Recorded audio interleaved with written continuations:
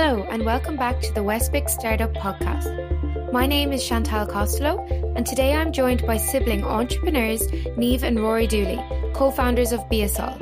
Beasol uses brewers' spent grains to create a nutritional food supplement which can be used for baking, added to soups and sauces, or even for pancakes or porridge. You're both very welcome to our podcast and we are so excited to have you on today. So firstly, would you like to explain to our listeners exactly what Beasol is all about, what you do and why it's important? Yeah, thanks for having us on, Chantal. I suppose Beasol started as more of a lockdown project between myself and Rory to keep us connected through Zoom. And the two main things we wanted to focus on for that particular project was creating a nutritious food source and to do it in the most sustainable way. We looked at a few ideas, but it ultimately led us to looking into brewer spent grain.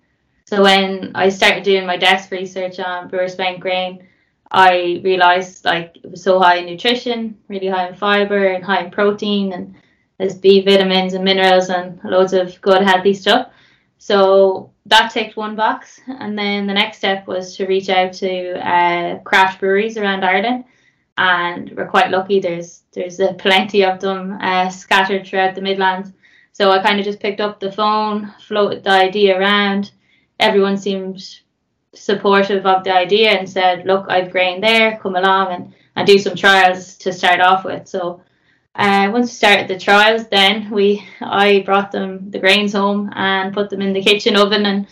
And Mum was complaining about the smell at one point, but we successfully did that trial. The smell, and the other thing was the electricity bill because the oven was on for 9 hours. Yeah, so I quickly moved out of there. One of my other friends offered to use his commercial kitchen, so I did another test batch there, and that went well. So yeah, then we gave samples out to chefs and bakers, and the feedback was really good, especially on the taste and flavour it added, and obviously the sustainability story as well. So I think just on that, I think the kind of thing that kind of, we were a little bit in the dark about starting off was around the taste, because neither myself or Niamh have culinary backgrounds, and we probably underestimated how important taste is in food in general, just from never worked in that sector before. So we went off, as Niamh said, to do something nutritious and sustainable, but the great thing about the grains is that when we gave them out to chefs and bakers, they were really inspired by the taste, and they're like, wow, I haven't got flavor like this before, and that was a big tick. Yeah. Tick the box. So that's partially why we made sure we had an omni-channel approach then with the products, that we could go into wholesale and retail. Brilliant. So in terms of the idea generation, you were almost seeking out a green project. What was the appeal of going down a sustainability route? Well, I lived in Canada for 2.5 years, and while I was there, I worked with a vegan community on a food truck and then in a restaurant. So I just spent a lot of time with them and just picked up a lot of how they live their day-to-day lives. So kind of opened my eyes to you can do little tweaks in your daily lives, and I think I came back just living a more sustainable life personally, and then obviously with the facts of our population growing and food demand is expected to increase by 60% by 2050. So our food systems are going to be under strain in time. So it's kind of nearly, what can we do now for the future and for maybe our children or our grandchildren, So I think in the back of our mind, that was one good reason why we should make or work towards a sustainable business. Yeah, but I think for me, again, coming back from Australia, and that, you could see the emergence of zero waste stores, and, there was only one down the road for me, a 10-minute walk, and I started to get my nuts and my kind of seeds and all of that down there, and just, it's just a better way to do things. And that's, by the time I was leaving, it was even pilot schemes are going out in some of the biggest supermarkets in Australia to do the same thing. So, we need to start thinking differently. And when you can, usually Australia and of the US are a little bit ahead of us with new initiatives. So we just thought we had to do something different as well. And then when I came home as well, I noticed that there was one in Mullingar. So I think the Irish people are, shout out to the Refills store in Mullingar, but just like obviously the Irish population are coming around and like things are beginning to shift, which is really good to see. And especially if multiples start bringing it in as well, you know, it'll give the everyday consumer like an opportunity to live like that as well. Yes, of course. Just there, you mentioned the scarcity in terms of food demand. The scarcity of wheat and consequently flour is a major problem at the moment due to the crisis outbreak involving Ukraine and Russia, with Ukraine being a large wheat producer. Do you see this as a risk, or could your product be a plausible solution to combat this problem? Yeah, like I suppose a lot of people were coming to us to start going, oh, is this when Ukraine, the crisis kind of broke out, it's like, oh, is this going to be trouble for you guys? You know, will the breweries, you know, find it hard to source their malts? You know, will beer production slow down? But you know, from what we can see right now in the market, that's not really a risk. Like some of the breweries we work with, for example, grow their own barley in their own fields, so they have a steady supply. Some of the other barley a lot comes from the UK and other parts of Europe or the US. So we don't see there's a problem for us specifically. We actually think there's an opportunity more broadly in terms of food security. Is that if you look at, say, bakeries, they're the ones that are feeling the pinch. I think Ukraine is about 33% of something of the wheat supply in Europe. And, you know, they're going to have to start thinking differently now. And we have, you know, sustainable ingredients that you can reduce your overall flour content, and you can add our ingredients to bring out, you know, flavor and nutrition. So I think that's an opportunity that we can capitalize this year. Great. So what other challenges have you faced then in terms of implementing sustainable practices in your overall business? I think packaging is a nightmare for every business owner out there. There's just a lot of challenges. First of all, like, it has to be fit for purpose. So we've quite a fine ingredient when we mill it down. So, you know, you need something very secure and airtight, and, you know, so you don't have dust going around everywhere. But that was one thing. Obviously, we need to do it in the most sustainable way and want to do it. So I suppose there was pouches that were compostable, but when we looked at them, they were in China. So we were kind of weighing up the pros and cons of bringing something sustainable but having all the air miles. So obviously we try to look at what's available in the island of Ireland. So like, look, your choices are limited, but you kind of just have to weigh up the pros and cons for your own business. Yeah, well, I suppose what we did specifically is when we designed our super mill grain package, like, sustainability had to be there. So we made sure that, you know, the cardboard we sourced, you know, it came from FSC kind of forest that's accredited. It's a sustainable source of cardboard. We looked at the inner bag for our box because, as Niamh said, it's fine particles. We did not want to go down plastic, and luckily enough, we found a solution called NatureFlex. So our inner bag looks like plastic, feels like plastic, but it's actually made from wood pulp. So it home composts and it's organic. So our packages don't leave any waste or trace on the planet. So that was important to us. And then I suppose the other thing then is the outer boxes. We always say, like, you know, to some customers, be like, oh, they get funny sized boxes or funny branded boxes when they order, even online, or some of our B2B customers, because we go around to the businesses and we just take their leftover boxes. So we just bring the van around and go, we'll take all your boxes. That way, you know, they don't have to bring them out and stamp them down and put them to recycling. We just take them, use them, and send them out. You get another life cycle. So that circular economy is in flow again. Yeah, I suppose we're programmed like that at this stage. Yeah, absolutely. A very innovative way of doing it. What advice would you have for other companies who want to adopt more environmentally friendly business practices, but they just don't know where to start? Yeah. definitely reach out to, like, the agencies in Ireland as a starting point. They've been instrumental for us and us kind of getting to where we've been. There seems to be a mentor with expertise under every kind of division, or so that would be my first advice. Talk to your Leos, talk to your Enterprise Ireland, your Westpicks. They're always there to help. Yeah. And then I guess you gotta have to have the motivation as well. Like there are solutions out there, but unfortunately they're not like well advertised or well known, but they do exist. You just have to put the effort in and you'll find them. Yeah, I think as well, just from a personal point of view and then into business, like just pick one thing to maybe focus on. Because if you go, I want to turn my business completely green, like it's not going to happen. You have to start in one area. If that's your packaging, if that's your mode of transport, so yeah, just pick one thing and get that right, and then move on to the next and just set goals. And yeah, use the supports that are there, definitely. So what key supports have you availed of then in your journey so far? Back at the start, I started on the New Frontiers program when we just literally were working on a project together. Like it was very concept idea stage. So I did phase 1 and then got on to phase 2 and 3.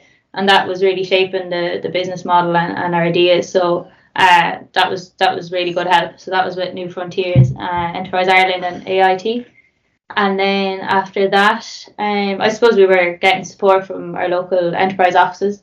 Yeah, so we got a Leo feasibility grant then. And then we had to we had to close that out really quickly, because then obviously around the same time we were applying for the Competitive Start Fund with the help again of Westpic. Yeah. And you were successful in that. So we wrapped up the Leo fund and then moved on to the Competitive Start Fund. And we've drawn down all of that now. And now we're in the situation where we're an Enterprise Ireland client. And the next bit of funding we're looking at is leader funding, because we qualify, because we're based in Tullamore, so we're under still technically rural, so we have the leader fund. And then, we're actually on, we've applied to and been accepted on the FoodWorks program, which is an accelerator program specifically for food companies and supported by Enterprise Ireland, Teagasc and Bord Bia. So, we are kind of availed of everything. Yeah. So we highly recommend, because we wouldn't be here where we or how we've grown either without all that support. I think it's funny because I've talked to a lot of people now in business, either startup or even a little bit more mature than us, and a lot of people haven't gone down that road, and some of them say, geez, they just don't even know they exist. And then other people are, I think, afraid of writing a few forms or maybe doing a pitch presentation or something like that. But like anyone I meet, I always tell them that you really should talk to them, because the supports are really, really amazing, to be honest. I don't think they exist in other countries as well as they do in Ireland. No, that's what I was going to say. It's a shame that more companies, especially startups, don't realise the supports that are available, because I think it would help them to reach that level of acceleration much faster, like you guys have, and it's benefited you obviously enormously, along with your hard work and dedication to the cause. You mentioned that you dream of a zero waste world. So what does that look like to BSL?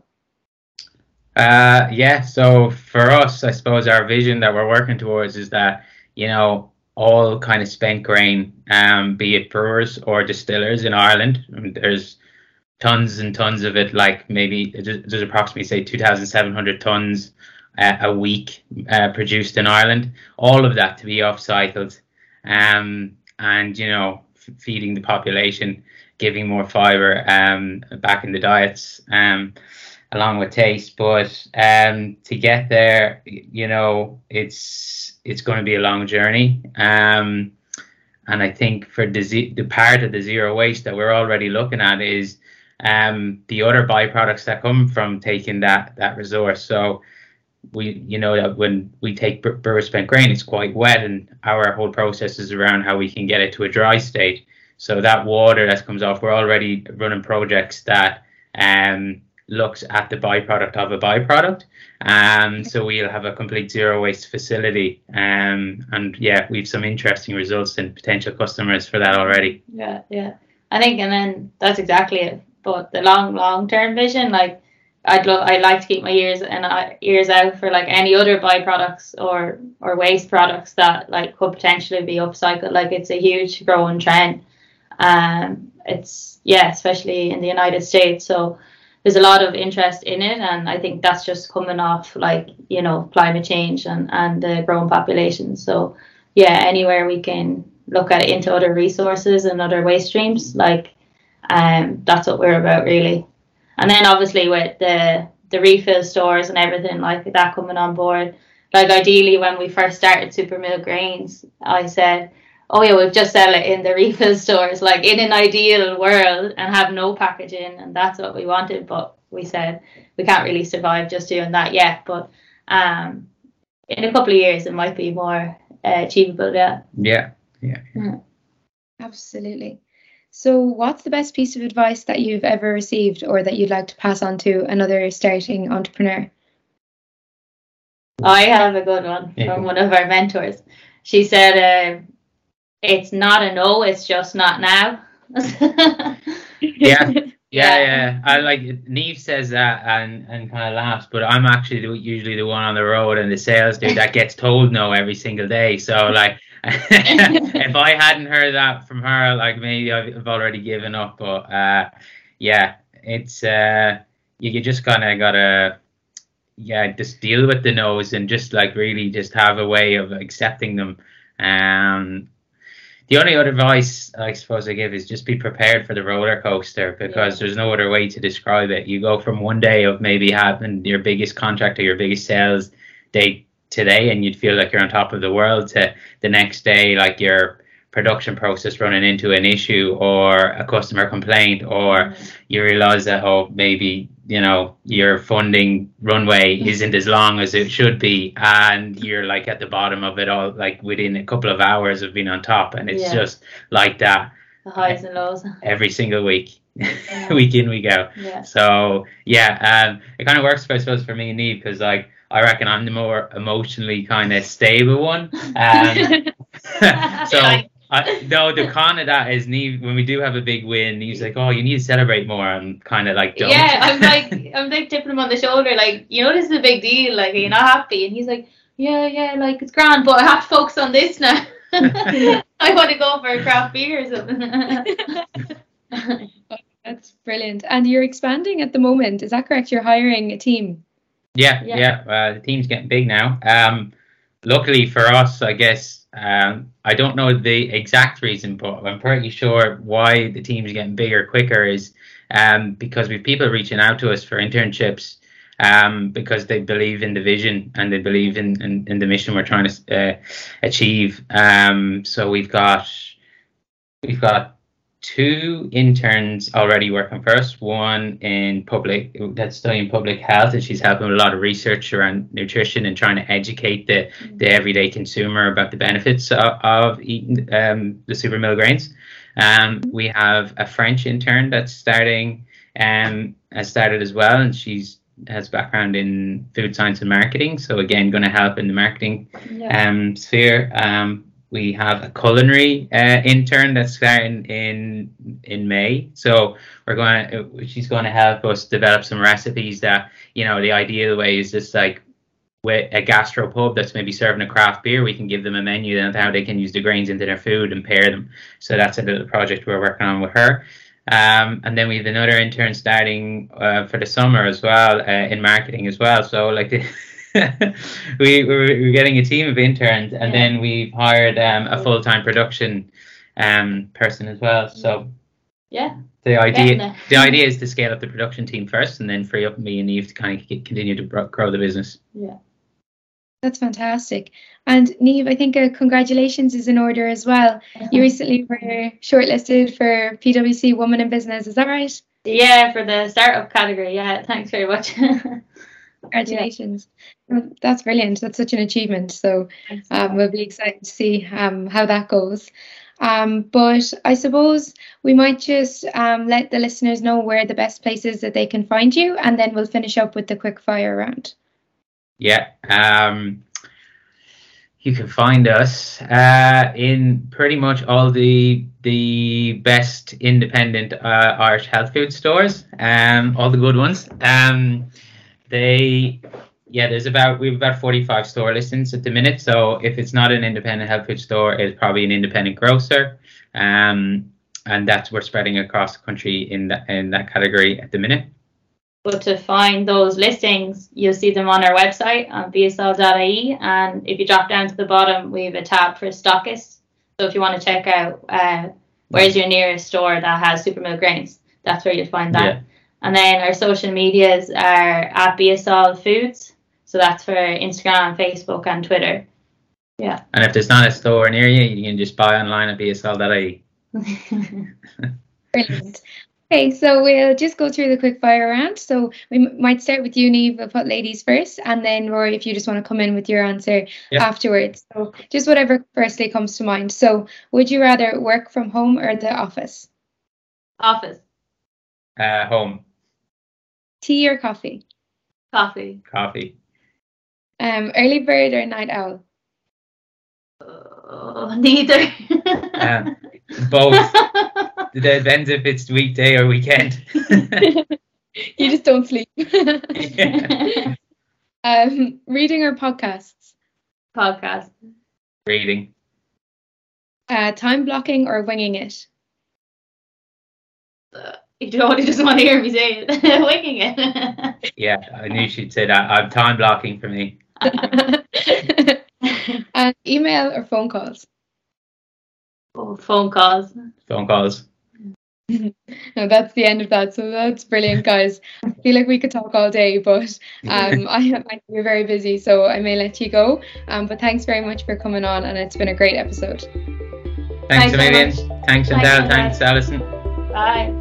Talk to you soon.